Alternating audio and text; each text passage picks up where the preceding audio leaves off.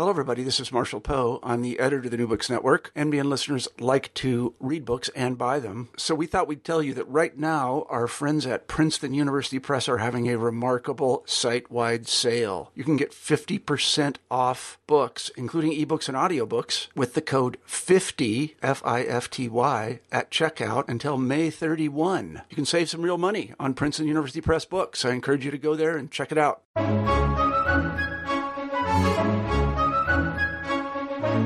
When teaching the first half of world history, I always do a little section on Augustine. My focus is on how he was an important theologian who shaped Christian understandings of war and even influenced Dr. Martin Luther King Jr., as seen in his letter from Birmingham jail. The fact, though, is that I could have an entire course on Augustine, such was the breadth and depth of his thought.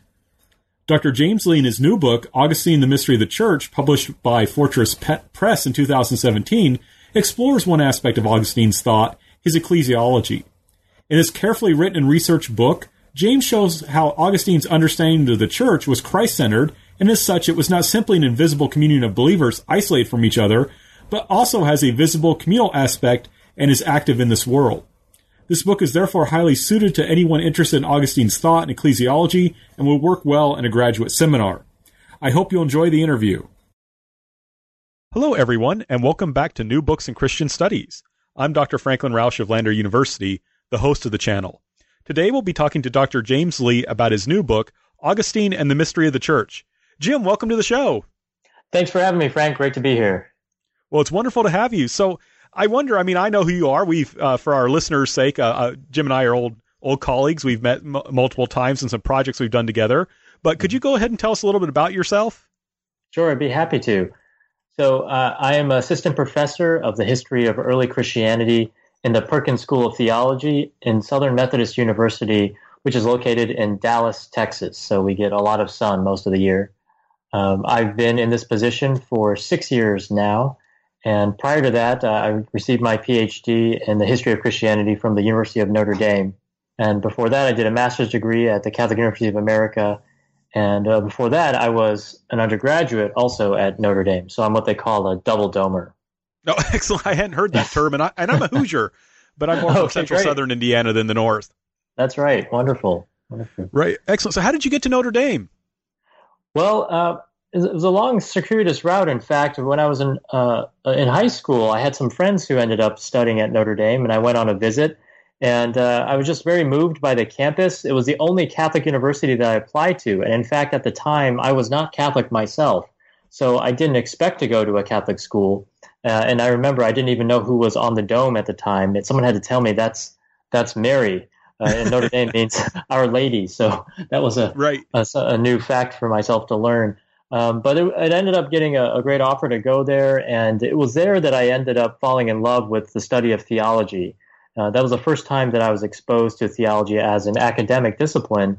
And instead, I had planned to be a medical doctor because I'm a Korean American, second generation Korean American. And like a good Korean American son, I was planning to be a medical doctor.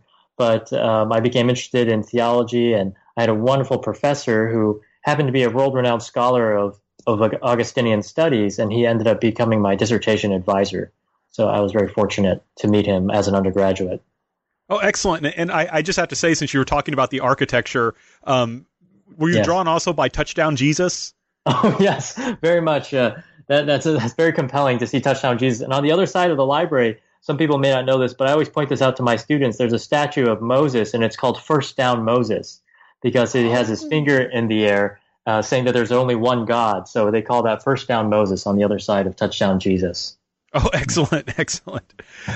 For our listeners, if you're not familiar, just Google Touchdown Jesus, and it will you'll see what we're talking about. That's right. But going back for a moment, so your book then is Augustine and the Mystery of the Church. Is that coming out of your dissertation research then? Yes, exactly. So the book is a revision of my dissertation, which I wrote at Notre Dame. I revised it after getting a job at SMU in Dallas, and I worked on taking different parts of it out and adding different parts. So for the revision of a dissertation takes a lot of work. I took out a lot of the Latin that was sort of unnecessary, some of the secondary literature that was unnecessary.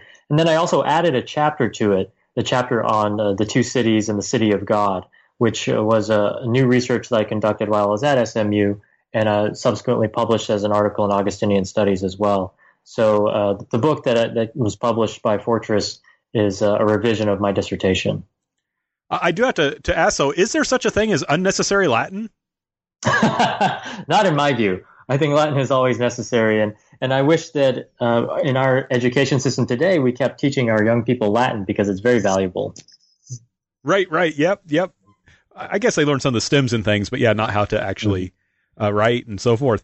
So, Sure. Your book is on Augustine, and Augustine, it's funny, actually, I'm teaching the first half of world history this semester, and Yes. I always talk about Augustine. Great. And I'm glad to hear that. Oh, thanks. Yeah, he only gets about 7 minutes, but world history.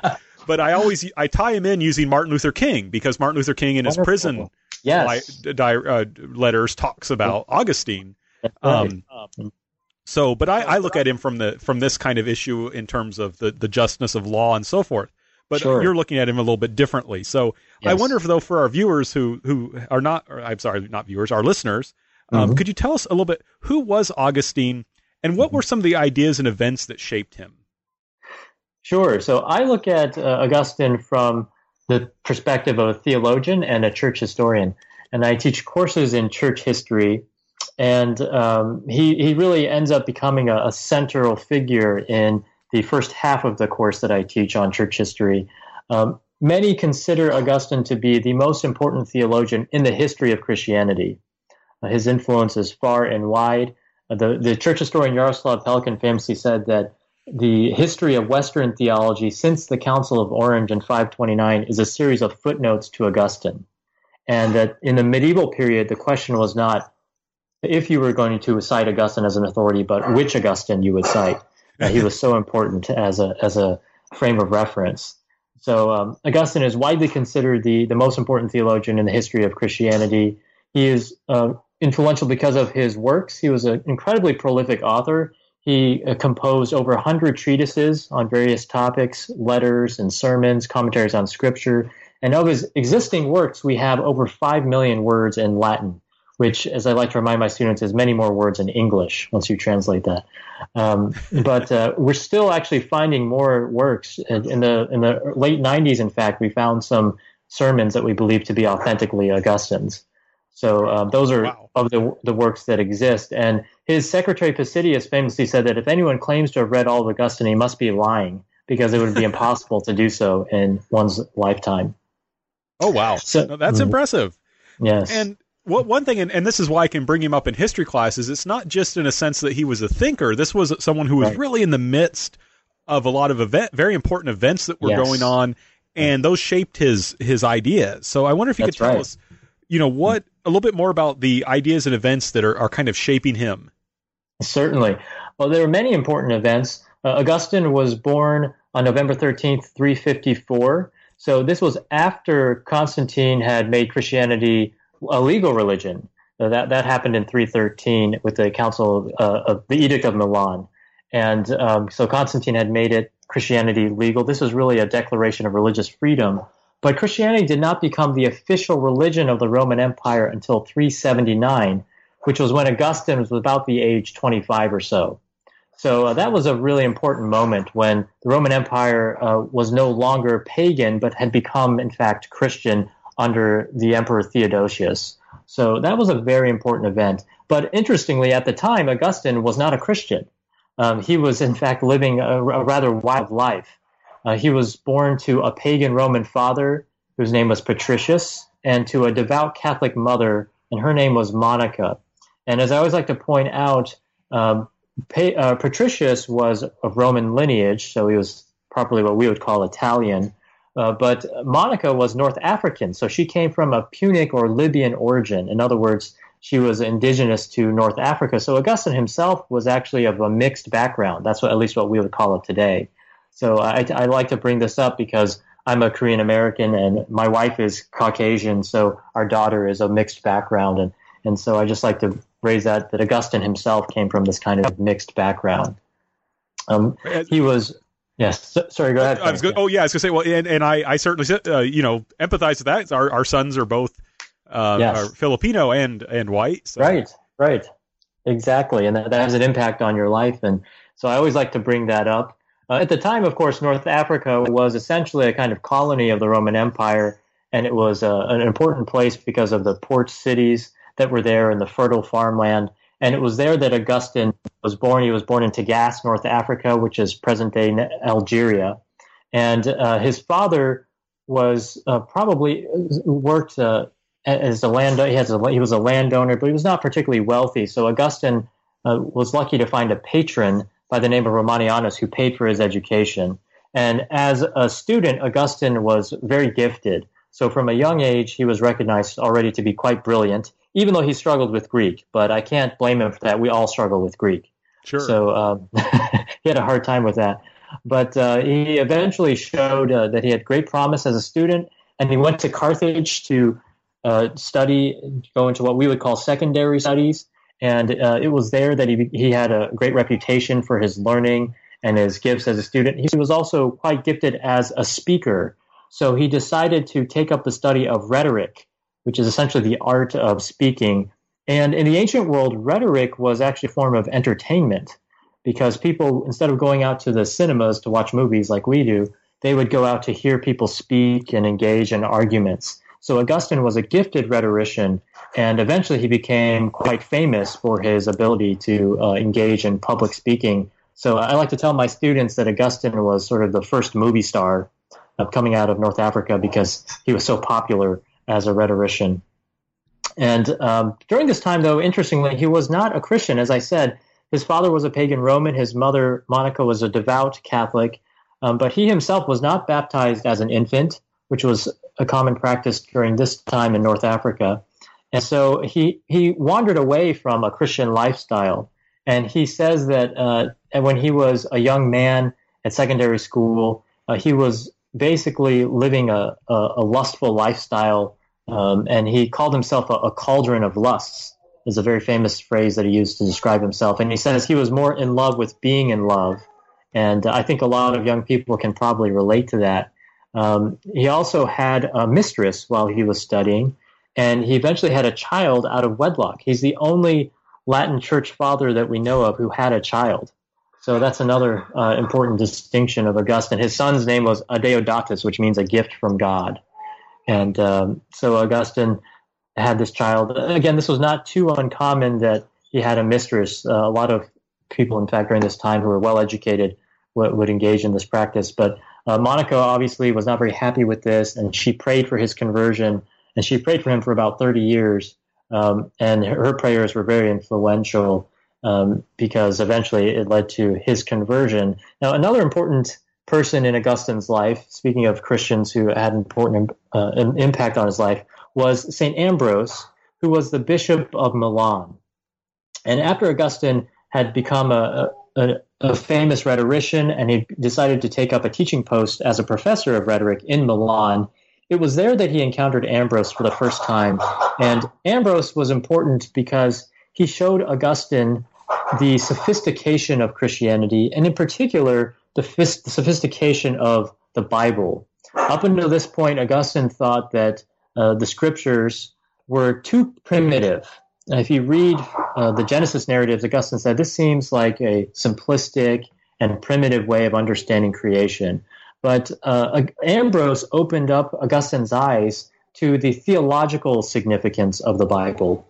Just to give you an example, if you read the days of creation, it says that the world was created in 6 days, right? So when you say 6 days, maybe to have a day, you would think it takes a 24-hour cycle, right? So you have to have a sun and a moon in order to have a day, 24 hours. Well, as Augustine points out in one of his commentaries on Genesis, you don't have a sun and a moon until the fourth day. So what were the first 3 days? They can't mean a 24-hour cycle. And even the primitive Jews who were writing these scriptures knew that. Even these authors, they knew that you had to have a sun and moon to have 24-hour day. So day must mean something else. So already we're starting to see that these scriptural narratives are more sophisticated, that they have a theological meaning to them, and they're not just a kind of primitive science. So Ambrose was able to open up Augustine's eyes to the sophistication of Scripture and to the sophistication of Christianity. And so Ambrose really was Augustine's spiritual father during this time. And eventually Augustine decided that he wanted to become baptized and become a Christian. So I'd say that Monica and Ambrose are two of the most important figures in Augustine's life. Monica for her prayers for Augustine, and Ambrose for his teaching of Augustine and teaching Augustine how to read Scripture and what it means to be a Christian. So Augustine then was baptized in the year 387, right around the age of 33. And it was then that he started to study Christianity and become very well acquainted with the Scriptures, especially the readings of St. Paul. I think it was his reading of Paul that really helped him to grow as a Christian and to start to develop a very rich, complex theology. And his mother, unfortunately, died also around the year 387, which was a very difficult moment in Augustine's life. But the next very important event in Augustine's life is when he was ordained a priest in the year 391. Now, this is a funny story because Augustine was actually forcibly ordained. And I remind my students of that because most of them are being trained to be ministers in some Christian church. So I always tell them that maybe you've had a similar experience where you feel like you've been forced into ministry. Well, Augustine, after he was baptized in 387, he went on retreat and he wrote some speculative works of theology. They're heavily influenced by Platonic philosophy. But in the year 391, he returns to North Africa. And while he's at the liturgy, at the Mass, the local bishop, is saying that we need more young men who are willing to become priests.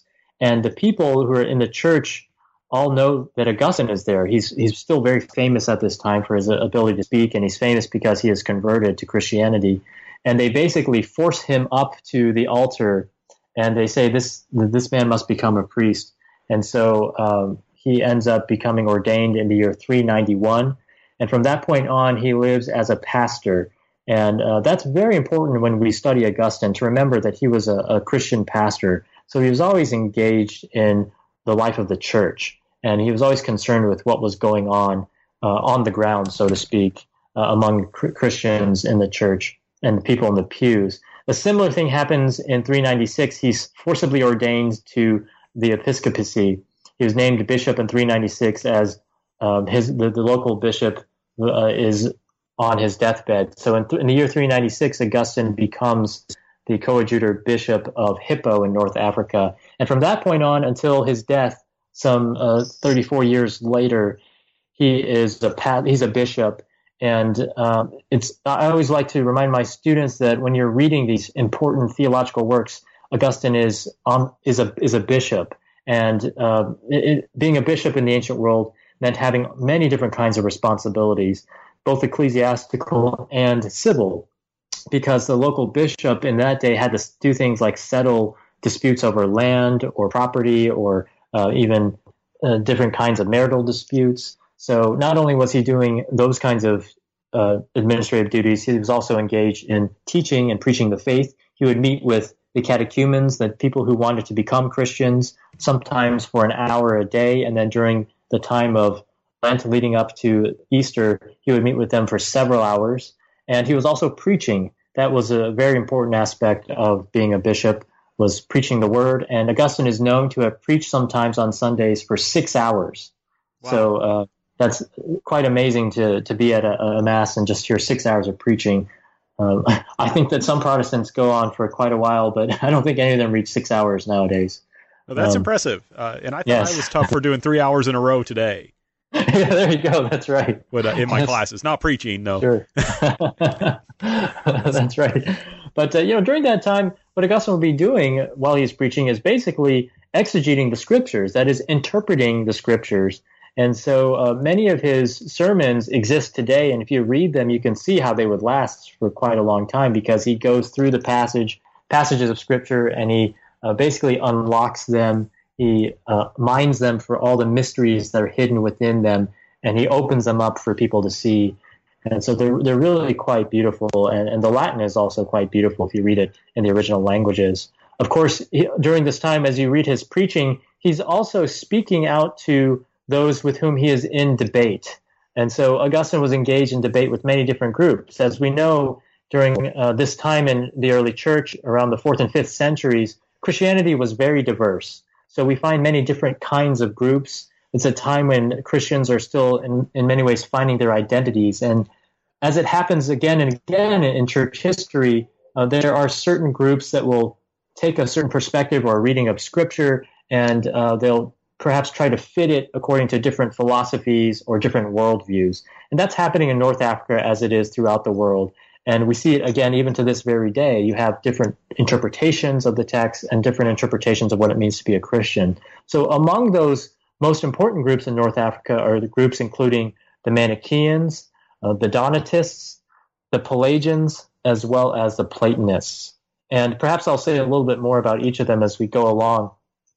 But just in brief, Augustine wrote against all of these different groups, and against them he tried to defend the doctrines of the Catholic Church. And so in this way, we can see Augustine as a great apologist, that is, someone who defended the Christian faith, and a great teacher, a theologian, a preacher, and a pastor. So he's engaged in constant debate with these kinds of groups throughout his life. Another very important event that happens in Augustine's life that impacts his ministry is the fall of Rome in the year 410 to Alaric and the Goths. So this is the fall of Rome, which is known as the Eternal City, and many people thought Rome would never fall. And in 410, this Eternal City is actually sacked by the Goths, and this led eventually to the invasion of North Africa and Hippo by the Goths as well as the Vandals. So when Augustine comes to the end of his life, as he's writing his major works, the Roman Empire is under siege, and essentially it seems like the world around him is falling apart and coming to an end. So it's in this context that Augustine writes his very important work, The City of God, which consists of 22 books, and it took him over 20 years to write. And as he comes to the end of his life, he says that human beings should put their hope in the city of God, not in the earthly city, not in any earthly kingdom, but in the kingdom of God, the kingdom of heaven. And as he dies, he is writing then to Christians in this kind of a world where it seems like the world is falling apart. Interestingly, as he's on his deathbed, he asked to have the Psalms posted on the walls, so that he could constantly pray them. And this is how he dies, praying the Psalms, having the Word of God on his lips. And he dies in the year 430 on August 28th, having reached the age of over just around the age of 76 or so. Excellent. So a great summary of Augustine's life that'll help us to kind of understand your book and its exploration of the mystery of the church, right? So you're focusing on ecclesiology. So could you tell us, one thing you talk about in your book is that there's some problems to how people approach Augustine's ecclesiology. Could you tell us briefly what those problems are and how you hope to overcome them through your work? Yes, thank you. Well, as I said, Augustine is widely considered the most influential theologian in the history of Christianity. And as my old advisor used to say, if there's any theological issue that you've thought about, Augustine has probably already thought about it. And one of these issues is the church. In other words, what does it mean to be the church, and what is the nature of the church? Now, as you can imagine, since Augustine is so influential throughout church history, many people have written on Augustine's thought and his theology, and many have written on his ecclesiology, particularly during the 19th and 20th centuries. But as we get to the 21st century, there are actually very few who have revisited his ecclesiology and tried to understand some other aspects of it. And some of the problems that you find in the readings of Augustine's understanding of the church include what I call certain reductive interpretations. That is, certain attempts to limit Augustine's views to very specific ways of what it means to be the church. And among these reductive interpretations is an attempt to reduce the church to a purely invisible communion of believers. So this is sometimes spoken of as a Platonic interpretation of Augustine. That is to say, a view that heavily emphasizes Augustine's Platonism. Augustine was certainly a Platonist in his early days, and even to the end of his life, he was heavily influenced by Platonic philosophy. But as I argue in the book, and as I think many scholars have shown in recent times, Augustine really transformed his own Platonic views. And while he certainly was still influenced by Platonism toward the end of his life, I think that he modifies his views in accordance with his reading of scriptures. So the proper way to understand Augustine is that he's a Christian theologian who uses Platonic philosophy in order to articulate the mysteries of the Christian faith. And Platonism, therefore, is at the service of his Christianity. And as a recent scholar of Platonism has also said that Augustine has not so much rejected Platonism, but given a kind of alternative transcendentalism in his Christianity that draws upon Platonism. So what I've tried to do then is show this development of Augustine's thought and how that influences the development of his ecclesiology. Because in certain circles, there's been a common way of reading Augustine where he is sort of a purely Platonic thinker, and therefore his understanding of major Christian doctrines can fit into a Platonic framework. So to give you the example of the church, then the church can be best understood as a purely invisible reality, a purely invisible communion of the predestined who make up the church. And that's sort of the essence of the church, or if you might say the Platonic ideal of the church.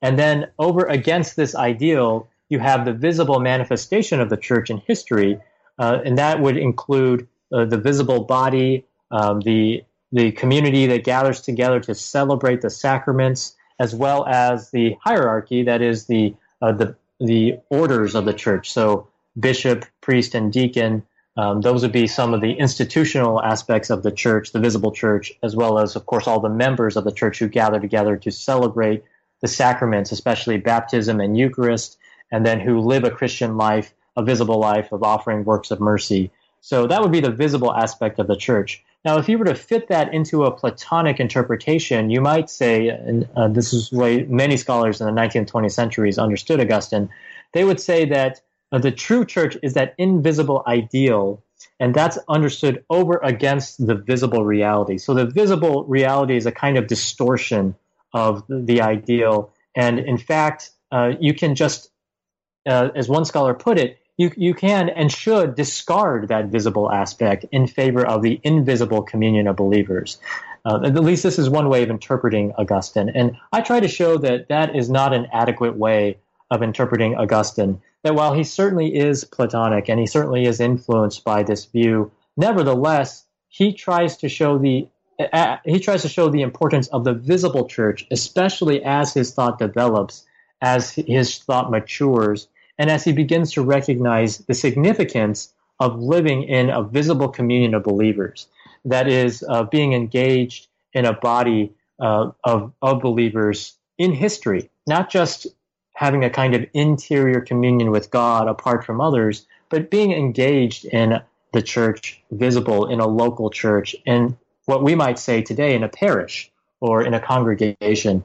So what I try to do is show the development of Augustine's thought from his earlier works to his more mature theology, and I try to show how the development of this thought shows the importance of living in a communal body that is both visible and invisible.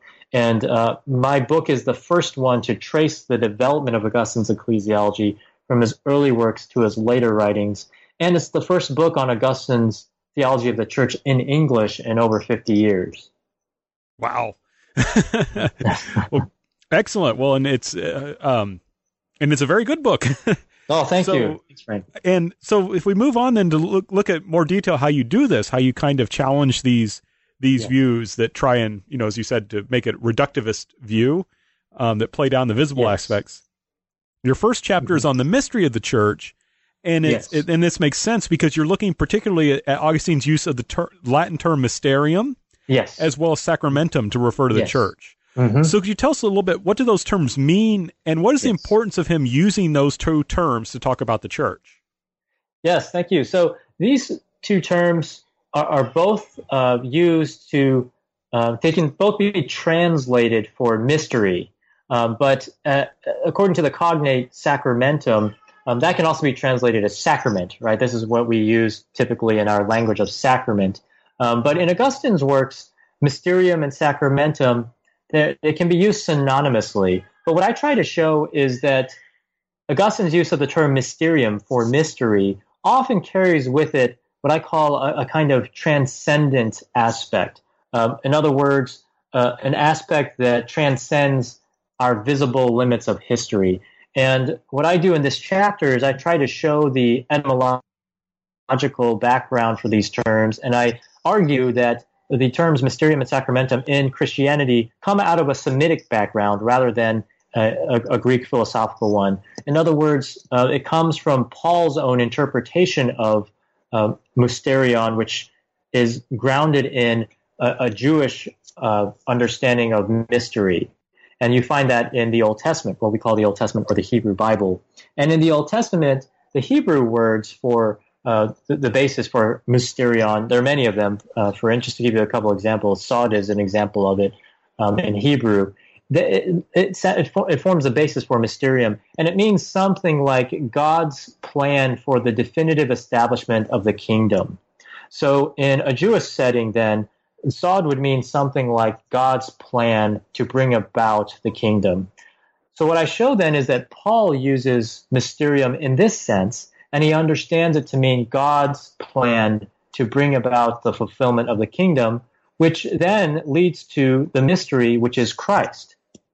So when Paul uses mysterium, or mysterion in the Greek, it often refers to the mysterion, which is Christ. Christ is the mysterion of God. So Christ fulfills God's plan for the kingdom. In the Latin cognate, then, when the early Latin fathers are reading Scripture, they find in their Bibles that mysterion in Greek, can be translated using both mysterium, the cognate, as well as sacramentum. So sacramentum then is sometimes used for that Greek mysterion in the New Testament. And what we find then, which I try to show, is that in Augustine's Bible, the Vetus Latina or the Old Latin Bible, a sacramentum is often used to indicate the visible aspects of that mystery. In other words, the way in which that mystery, that transcendent mystery of God's plan is made visible in history. And in particular, sacramentum is often used to talk about Christ's incarnation. So the way that Christ is made visible in history. And therefore, that understanding of the incarnation as the visible revelation of an invisible mystery provides the basis for Paul's understanding of the church as the body of Christ, as a visible body, which has a kind of invisible aspect of it as well. And so what Augustine does, I argue, is he takes up this kind of Pauline use of mystery language, mysterion in Greek, and he uses it then and interprets his own way to bring together the visible and invisible aspects. So he talks about the church as both mysterium and sacramentum. And when he uses sacramentum, he most often uses it to refer to the visible aspects of the church and the way the church is present in history as a visible body. So to give you an example of that, he'll often say sacramentum to talk that he finds in Scripture. So Noah's Ark is a good example of this. And he says Noah's Ark is a sacramentum. It's a kind of a visible mystery. And then he says it indicates in many ways the sacramentum of the church as a visible reality gathered together as many people in one body. And nevertheless, this church will be perfected in a transcendent sense as a mysterium, a transcendent mysterium. And this often indicates then God's transcendent plan. But that transcendent plan nevertheless is made present in history in the sacramentum of the church. And what I try to show is that while there's a distinction here between mysterium and sacramentum, and Augustine often uses them in distinct ways, nevertheless, they still form part of the same mystery. So in other words, you can't separate them entirely or put one over against the other such that you can get rid of the visible aspects of the church. No, in fact, for Augustine, these form two poles of the same mystery, and you can never separate them. So that's essential to my argument because I'm trying to show that Augustine does not get rid of those visible aspects, but instead, actually, I argue, places a greater emphasis on those visible aspects as his works mature over time. Right, and one thing I think you showed very well in the book, and you stated very well there, was how all this connects, right? Mysterium Sacramentum connects back to Christ, and that leads neatly into your second chapter, where you look at the church as the body of Christ. Yes. So could you tell us, you look over Augustine's works over a period of time and show how he increasingly focused on the church as the body of Christ. Yes. Could you tell us a little bit more about why he does that and the continued importance of the sacraments and his understanding? Yes. Well, I think that if you're going to look at why Augustine places greater emphasis on the church as the body of Christ, I think you have to look at his reading of St. Paul. And again, I think his reading of Paul is very important, especially during the 390s when he's becoming a priest and eventually a bishop. This is when what I call his mature theology begins to develop, especially by the year 396 when he's writing his major works like the Confessions, as well as the City of God and works like On the Trinity. This is what his mature theology has developed. And he begins to rely heavily on Paul. And the idea of the church as the body of Christ is based in many ways upon the letters of Paul, especially 1 Corinthians, when Paul speaks about the church as one body with many members. And also in the book, his letter to the Colossians, Paul will say that the mystery of the church, and he'll say it's the mystery that means you. So in other words, he's showing that the church is a mystery, sacramentum, precisely as a body, the body of Christ, which has many members. And I would have to say that this pastoral aspect of Augustine is also very important. We have to remember that he was a bishop by the year 396, and I argue that he began to see the importance of being a Christian in a community. In other words, it's not enough to be a Christian and to live in isolation from others and say, well, I love God in my heart, and that's all that matters. And when I go home, I know in my heart interiorly that I'm a good person. So all that matters about being a Christian, about being a member of the church, is that I praise God in my heart, that I go home and maybe I do worship alone. Maybe I take my guitar out and I sing some praise and worship songs to God, and that's what Christian worship is all about. And there it is. I'm a Christian. That's not satisfactory for Augustine. That is not sufficient. And another analog to this is sort of the philosophical approach to our ascent to God, which would say that the way to ascend to God is by turning inward, by looking at yourself interiorly and seeing that you're a spiritual being, and then rising to God by this inward ascent. This is the Platonic ascent to God, which initially Augustine is very much attracted to, because he sees that the Christian life requires an interiority, and he never leaves behind this kind of interiority. But what I try to show in this chapter and in my book is that Augustine begins to recognize the influence and the significance of exteriority, that the Christian life can't be reduced to simply a kind of interior, inward turn, but it must also proceed outward. It must become exterior, and it must be evident by participating in a visible ecclesial community, that is, by participating in the church. And this is perhaps best seen in an example in the book The Confessions, which is Augustine's spiritual autobiography. It is the book that I first introduced me to the writings of Augustine, and it's a book that I think every educated person should read, because it is just a classic in all of Western literature. And in The Confessions, it's Augustine's story about how he had turned away from God, how he had fallen due to his own pride and his own sin, but God raised him up, that God's grace converted him and basically redeemed him and led him to true happiness. It's in this work where Augustine says that our hearts are restless until they rest in God. We only find our true happiness in God. Well, in the conversion sequence in Book 8, Augustine speaks about all these many different Christians who had converted. And what's fascinating about Augustine's own conversion in the Confessions is that it's prompted by him hearing stories of other Christians who converted.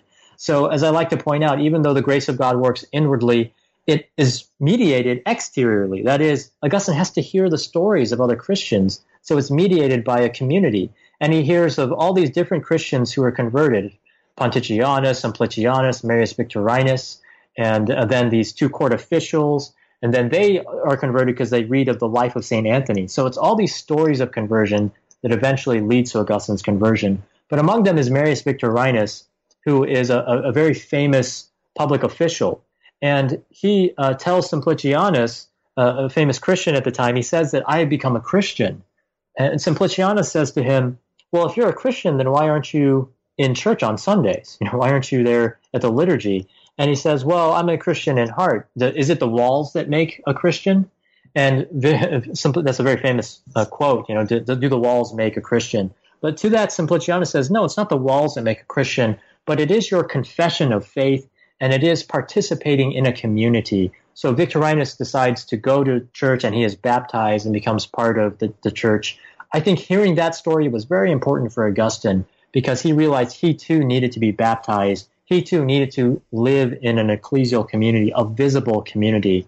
So by the time he starts writing his mature works in the year 396, when he's already a priest and has just ordained a bishop, he begins to see the importance of living in a visible community, a visible body of believers, and engaging in that ecclesial life, a communal life, and a life that is not just inward, but is outward, and also leads to exterior works of mercy, that is, loving one's neighbor, the spiritual works of mercy, what we call spiritual works and corporal works of mercy, loving our neighbor in true charity. Excellent. So what's kind of curious then is that in the third chapter then of your book, you talk about the church as the bride of Christ, and that's a little confusing because how can the church be both Christ and his bride? Yes. So I wonder if you could tell us a little bit more about that, and also in particular, because you bring in this idea of eschatology and how to connect them. So I wonder if you could tell us also about how that fits in and what eschatology is for people who might not be familiar with the term. Yes, thank you. So Augustine, in my third chapter, I take up this image of the church as the bride of Christ. And once again, this is a Pauline image, an image that St. Paul uses, and he brings it together along with the image of the church as the body of Christ. And he does so precisely by asking the question, well, what is it that happens when the bride and bridegroom are united? Well, when the two are united, they become one body. So this is a famous verse in Ephesians chapter 5, where it says, I speak to you of a great mystery, and the mystery is Christ and the church. And he's talking also about the mystery of marriage. But the primary mystery he's talking about here is the mystery of Christ and the church, how they become one body. So the church then is the bride of Christ, and it is united to Christ in order to become the one body with him. So it's another way of showing our union with Christ, which takes place by means of becoming a member of Christ's body. So the image of body and bride are actually brought together, I think, in a very beautiful way to talk about our union with Christ. And as I said, as I show in the second chapter, this idea of the church as the body of Christ has with it certain visible aspects, because to be a member of the body of Christ means to be a member of an ecclesial community that is engaging in ecclesial life in history.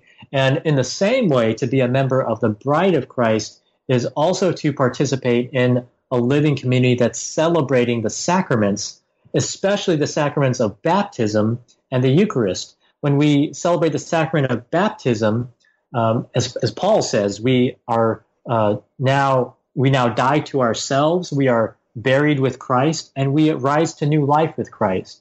And so Augustine, like Paul, interprets baptism as a means of being incorporated into the one body of Christ, becoming a member of the body of Christ.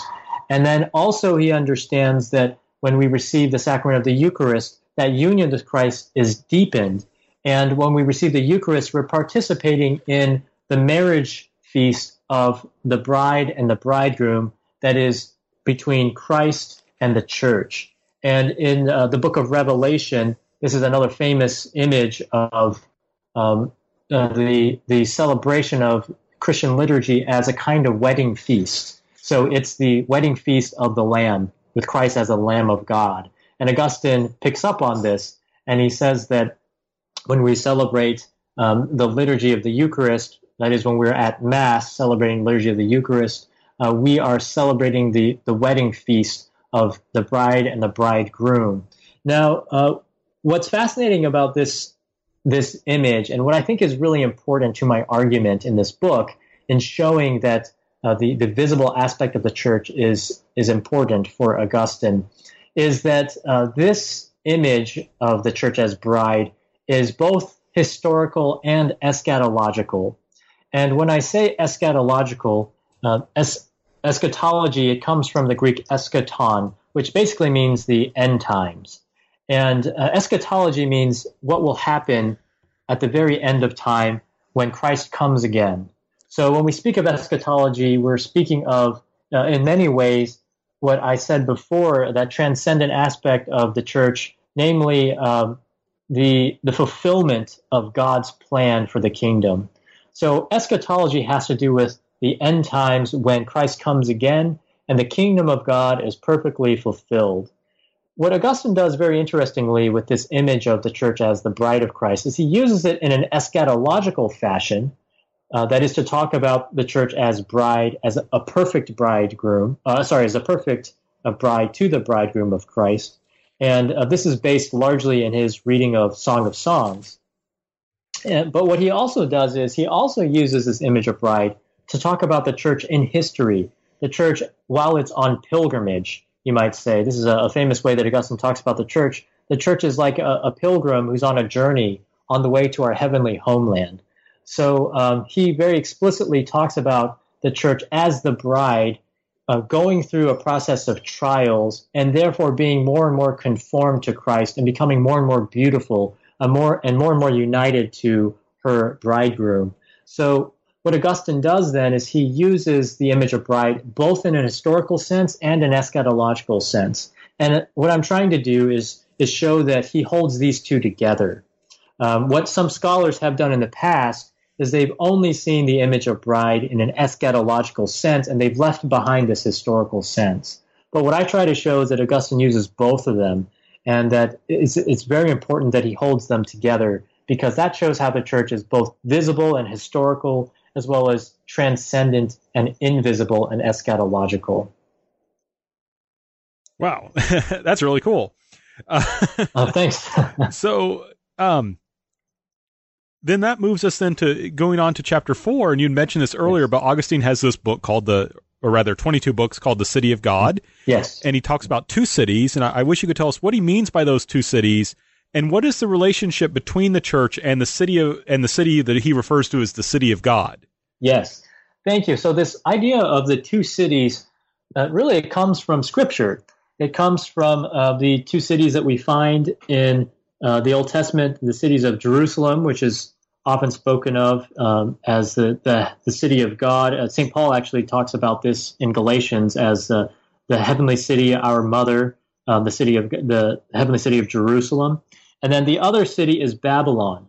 And Babylon in the Old Testament, of course, for those of you who maybe aren't as familiar with Old Testament, Babylon was the place where the Israelites were sent into exile. So Babylon then is taken as sort of the antithesis, you might say, of Jerusalem. If Jerusalem is the city of God, the place where the temple was for the ancient Israelites, well, Babylon is the place of exile. So it's sort of taken up as the earthly city that is oppressing the city of God. Augustine then begins to develop this theme of the two cities in some of his interpretations of Scripture. And then around in year 390s, as he's writing some of his interpretations on Scripture, commentaries on Genesis and other works, he decides that he wants to write a full-length book on this theme. And that's what becomes the book, The City of God, which he begins in the 400s and doesn't complete until the year 430. And he decides to basically take up this theme of the two cities as a kind of structure in which he can fill out the rest of his theology. So as one of my old advisors used to say, the City of God seems like Augustine just sat down and wrote everything that came to his mind. But it's actually much more structured than that. While he does cover many different topics, the first 10 books of the City of God is a kind of deconstruction of the earthly city. The earthly city meaning any kind of human kingdom that's set up in opposition to the kingdom of God or the heavenly city. And this can be identified as, in many ways, different empires. So he uses the Roman Empire as an example of this. even though it's not only the Roman Empire that's an earthly city, but it's any city, it's any kingdom that's set up against the city of God. Babylon and ancient Babylon would be a good example of that as well. So the first 10 books of the City of God is a kind of deconstruction of this earthly city, and it shows that the people of earthly city are ruled by their pride. That is, they try to show themselves as greater than God, as more humble than God, more gracious than God. They set themselves in opposition to God. Whereas the next next 12 books of the City of God are devoted to a construction of theology about this heavenly city of God, which is the kingdom of God, and which Augustine identifies as the church. So the church is the city of God on pilgrimage in this time. So the church then is on pilgrimage to her heavenly homeland. And again, this is an image that I use to show how the church has both visible and invisible aspects. The church is the eschatological city of God, that perfect city, which will be fully revealed in all its glory at the end time. But it's also the visible church on earth as a pilgrim undergoing a journey to her heavenly homeland. And that includes the visible body of the church, that is the institutional church, which consists of the priests, the bishops, the deacons who are celebrating the sacraments, as well as the laity, the communal body that is gathering together to celebrate those sacraments, and as well as the transcendent, invisible communal reality and united by charity. And Augustine famously says that in the end, there are only two kinds of people. There are those who love themselves more than God, and those are the members of the earthly city or the city of Babylon, and those are the ones who ultimately will be in perdition. Those are the reprobate, those who are condemned to hell. Or there are those who love God more than themselves, and those are the members of the heavenly city of Jerusalem. Those are the members of the body of Christ and the members of the church who will be united with God and be united precisely through the church. They will be united to Christ as a member of the body of Christ, and then they will, if by the grace of God they persist, they will then be united with God for all of eternity, and that is the heavenly city. So there are only two kinds of people, those who love God more than themselves, or those who love themselves more than God. Excellent. Well, and that's a very stark but accurate way of putting it. Yes. I have to question which camp I'm in. Yes, in a sense. But good question to constantly reminding ourselves, right? Exactly. Yes. Now, one thing when I read your book, I was used to a lot of these kinds of terms, like the church's body of Christ, church's bride of Christ, and so forth. But your fifth and kind of final chapter before the conclusion is the church's sacrifice. And I didn't really think about that. So could you tell us a little bit more about what he means by the church being a sacrifice? Yes, this is an important theme that Augustine takes up, and from his early works to his later works. And there hasn't been a whole lot of research that's been done on this theme. But what I noticed as I began to study Augustine, as I began to work more and more with the primary sources, is how often Augustine uses the language of sacrifice to talk about the church. And I wanted to go through his early works and into his more mature works to show how this idea develops. Because by the time you get to the 10th book of the City of God, Augustine has this very famous section. It's in Book 10, Chapter 6, where he talks about the church as the true sacrifice of Christians. And he's talking specifically about the sacrifice that takes place at the Eucharist. This is the true worship of Christians and the true sacrifice of Christians. And this is in the context of understanding how the church is different than the pagan Romans. And what he's trying to do in this section of City of God is show why the Christianity is a unique religion and why Christianity should continue, even though it's the case. Remember, it's the case that the Roman Empire has fallen. So he's basically defending the Christian church, and he's trying to show how Christians are different than the Romans. And what he does is that he basically shows how Christianity offers true worship that you cannot find in Platonism or paganism, because paganism is a series of false worship to false gods. The whole Roman pantheon is a series of false gods. In fact, Augustine famously identifies these false gods as demons.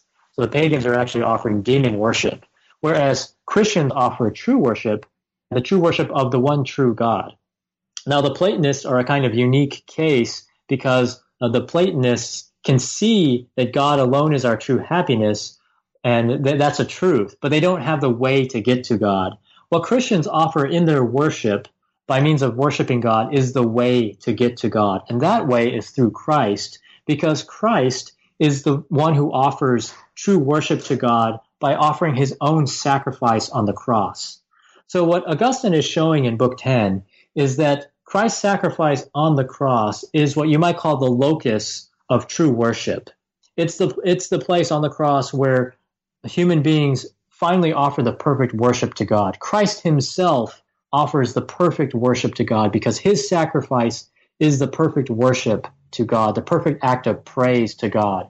And when Christians celebrate the Eucharist, what they're doing is they are offering this sacrifice to God. They are representing this sacrifice. It's not that the sacrifice is happening again and again and again. It's more that transcendent mystery of Christ's sacrifice is made present at the liturgy.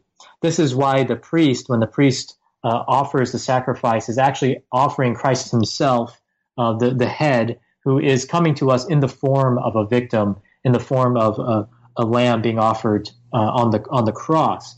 And what Augustine says then in Book 10 is that Christ is the true priest who is offering himself in this Christian worship. But then what he does is very important here. He then says that the true sacrifice of Christians includes the heavenly city of God, who is offering praise to God in heaven. So you might say that's the invisible aspect of the church, the city of God offering true worship. And it also includes the visible body on earth offering the liturgy, the Eucharistic worship, by means of celebrating the Eucharist. So this Eucharistic sacrifice is the moment when heaven and earth are brought together precisely by the worship that's being offered in the visible church. And then Augustine famously, he cites Romans again. He cites Paul's letter to the Romans, where it says that the church's many members offering herself as a sacrifice. And in Romans 12, do not be conformed to your world, but offer yourselves as a living sacrifice. And what he says then is that the church is the sacrifice. And the church offers herself at the Eucharistic worship. So what happens when we go to the Eucharistic altar is we are actually offering ourselves as members of the body of Christ and as part of the perfect worship of God. Because when Christ offers himself to the Father, it includes not only himself as head, but also his body, that is the church. So whenever we go to the liturgy, to the Eucharistic worship, we offer ourselves as part of that perfect offering to God, as the sacrifice that is pleasing to God. So Augustine says then, what you offer in that sacrifice is yourself. The church offers herself as the perfect sacrifice. What I show then is that in Augustine's mature works, this notion of sacrifice, this liturgical understanding of sacrifice, is a way to bring together the visible and invisible aspects of the church, which is both the transcendent mystery, the city of God, as well as the visible body. And in the first part of that chapter, I show that when Augustine speaks of sacrifice in his earlier works, his more philosophical works, he's talking about this kind of interior sacrifice of the heart. By the time we get to Book 10 of City of God, he retains that interior aspect of the heart, but then he turns outward or exteriorly, and he shows that sacrifice is offered by the visible church at the Eucharistic altar, the sacrifice of Christians that is made every single day at the Eucharistic altar. So it's a way of bringing together that visible aspect along with the invisible aspect and uniting them at the altar so that the church is herself the perfect sacrifice that's being offered precisely as the body of Christ. Excellent. Well, that's very well put. Oh, thank you. So that brings us then to your conclusion. Yes. And I mean, we always, even though Augustine is a very ancient thinker, yes. It's you're writing a book that you hope will say something to people today about someone from a very long time ago. Yes. So what message is it do you think Augustine's ecclesiology has for Christians today?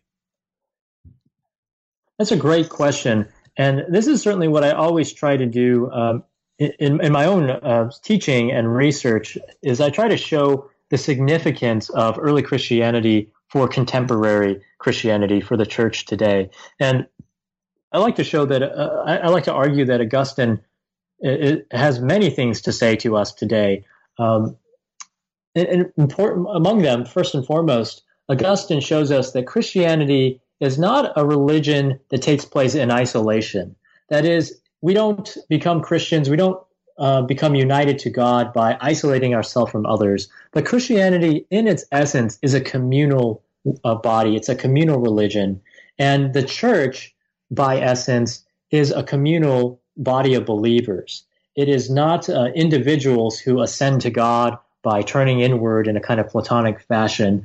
It is not simply reducible to a collection of individuals who go off on their own and worship in their own bedrooms apart from others.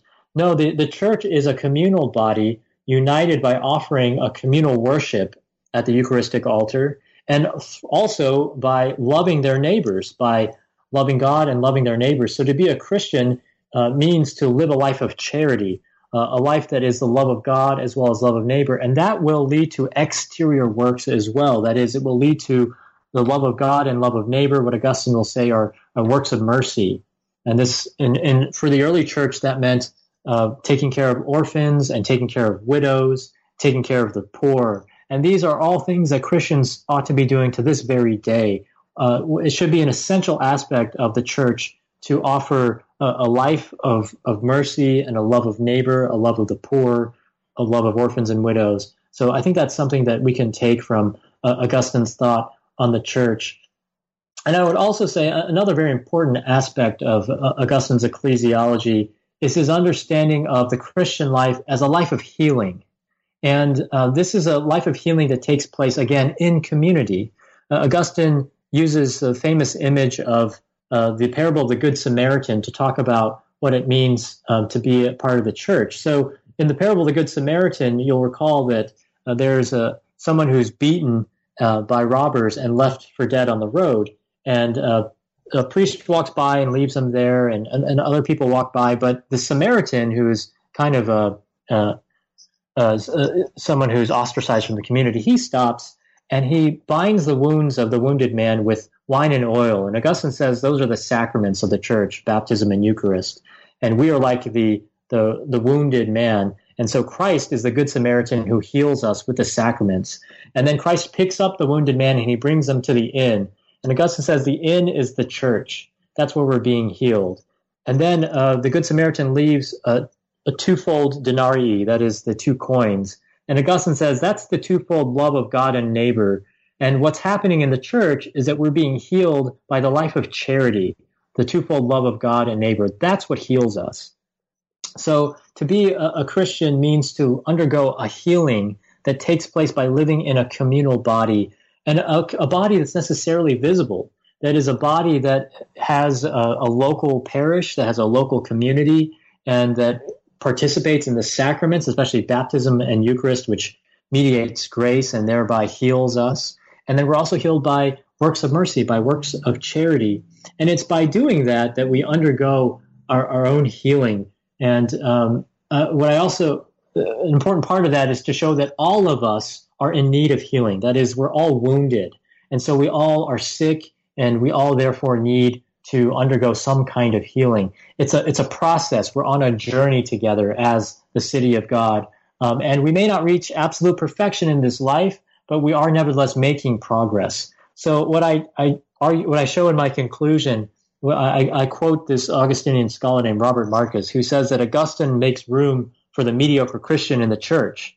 And I like that phrase because I think what he's trying to show is that you don't have to be an elitist, or you don't have to be absolutely perfect in everything to be a Christian, but what you do have to do is participate in a communal body whereby you are being healed, so that you are making progress in the Christian life. But that progress takes place not in isolation, not on your own, but precisely by being part of a visible communal body, and thereby receiving the healing through the sacraments and through a life of charity that is necessary in order to reach perfection, in order to become a member of the heavenly city of God.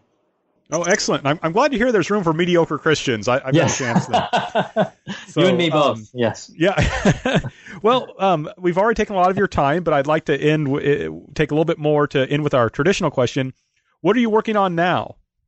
Yes. So for my next project, I'm working on further study of ecclesiology among the Latin fathers. So I'm going to figures before Augustine, of people like Tertullian and Cyprian and Ambrose, and I'm trying to explore how they understand what it means to be the church. And then I'm going to look at Augustine again, and then I'll probably go past him and look at figures like Leo the Great and then Gregory the Great.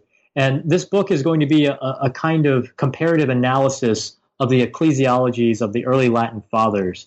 And as is the case with Augustine, it's very difficult to study the ecclesiology of the Latin fathers because they don't have any treatises that are devoted solely to the church. There's nothing called De Ecclesia or anything like that in the early church. So what you have to do is you have to read all of their works very carefully and try to show some development in their thought, as I've done with Augustine. So what I'm going to do for this next book project is I'm going to try to do the best that I can to synthesize all of these writings from these figures and then try to show a general trajectory of what it means to be a member of the church. And this is a book project that's going to be called The Church and the Latin Fathers. I've already signed a contract with Fortress Press, the same press that published my book on Augustine. And I'm hoping to show that this ecclesiology develops over time and that we can show this kind of gradual development as we go from Tertullian all the way through Gregory the Great. Oh, excellent. Well, that sounds interesting. And please do keep me updated with it. I will. Thank you very much for being with us today, and thank you for our listeners. I hope you enjoyed this examination of the book, and I would encourage you to go out and get it because there's a lot of richness that we weren't able to cover. Thank you very much, Frank. Thanks for having me. This has been the Christian Studies channel of the New Books Network. I'm Dr. Franklin Rausch of Lander University, the host of the channel. I want to thank you for listening to this interview, and I hope you'll come back and listen to another one soon.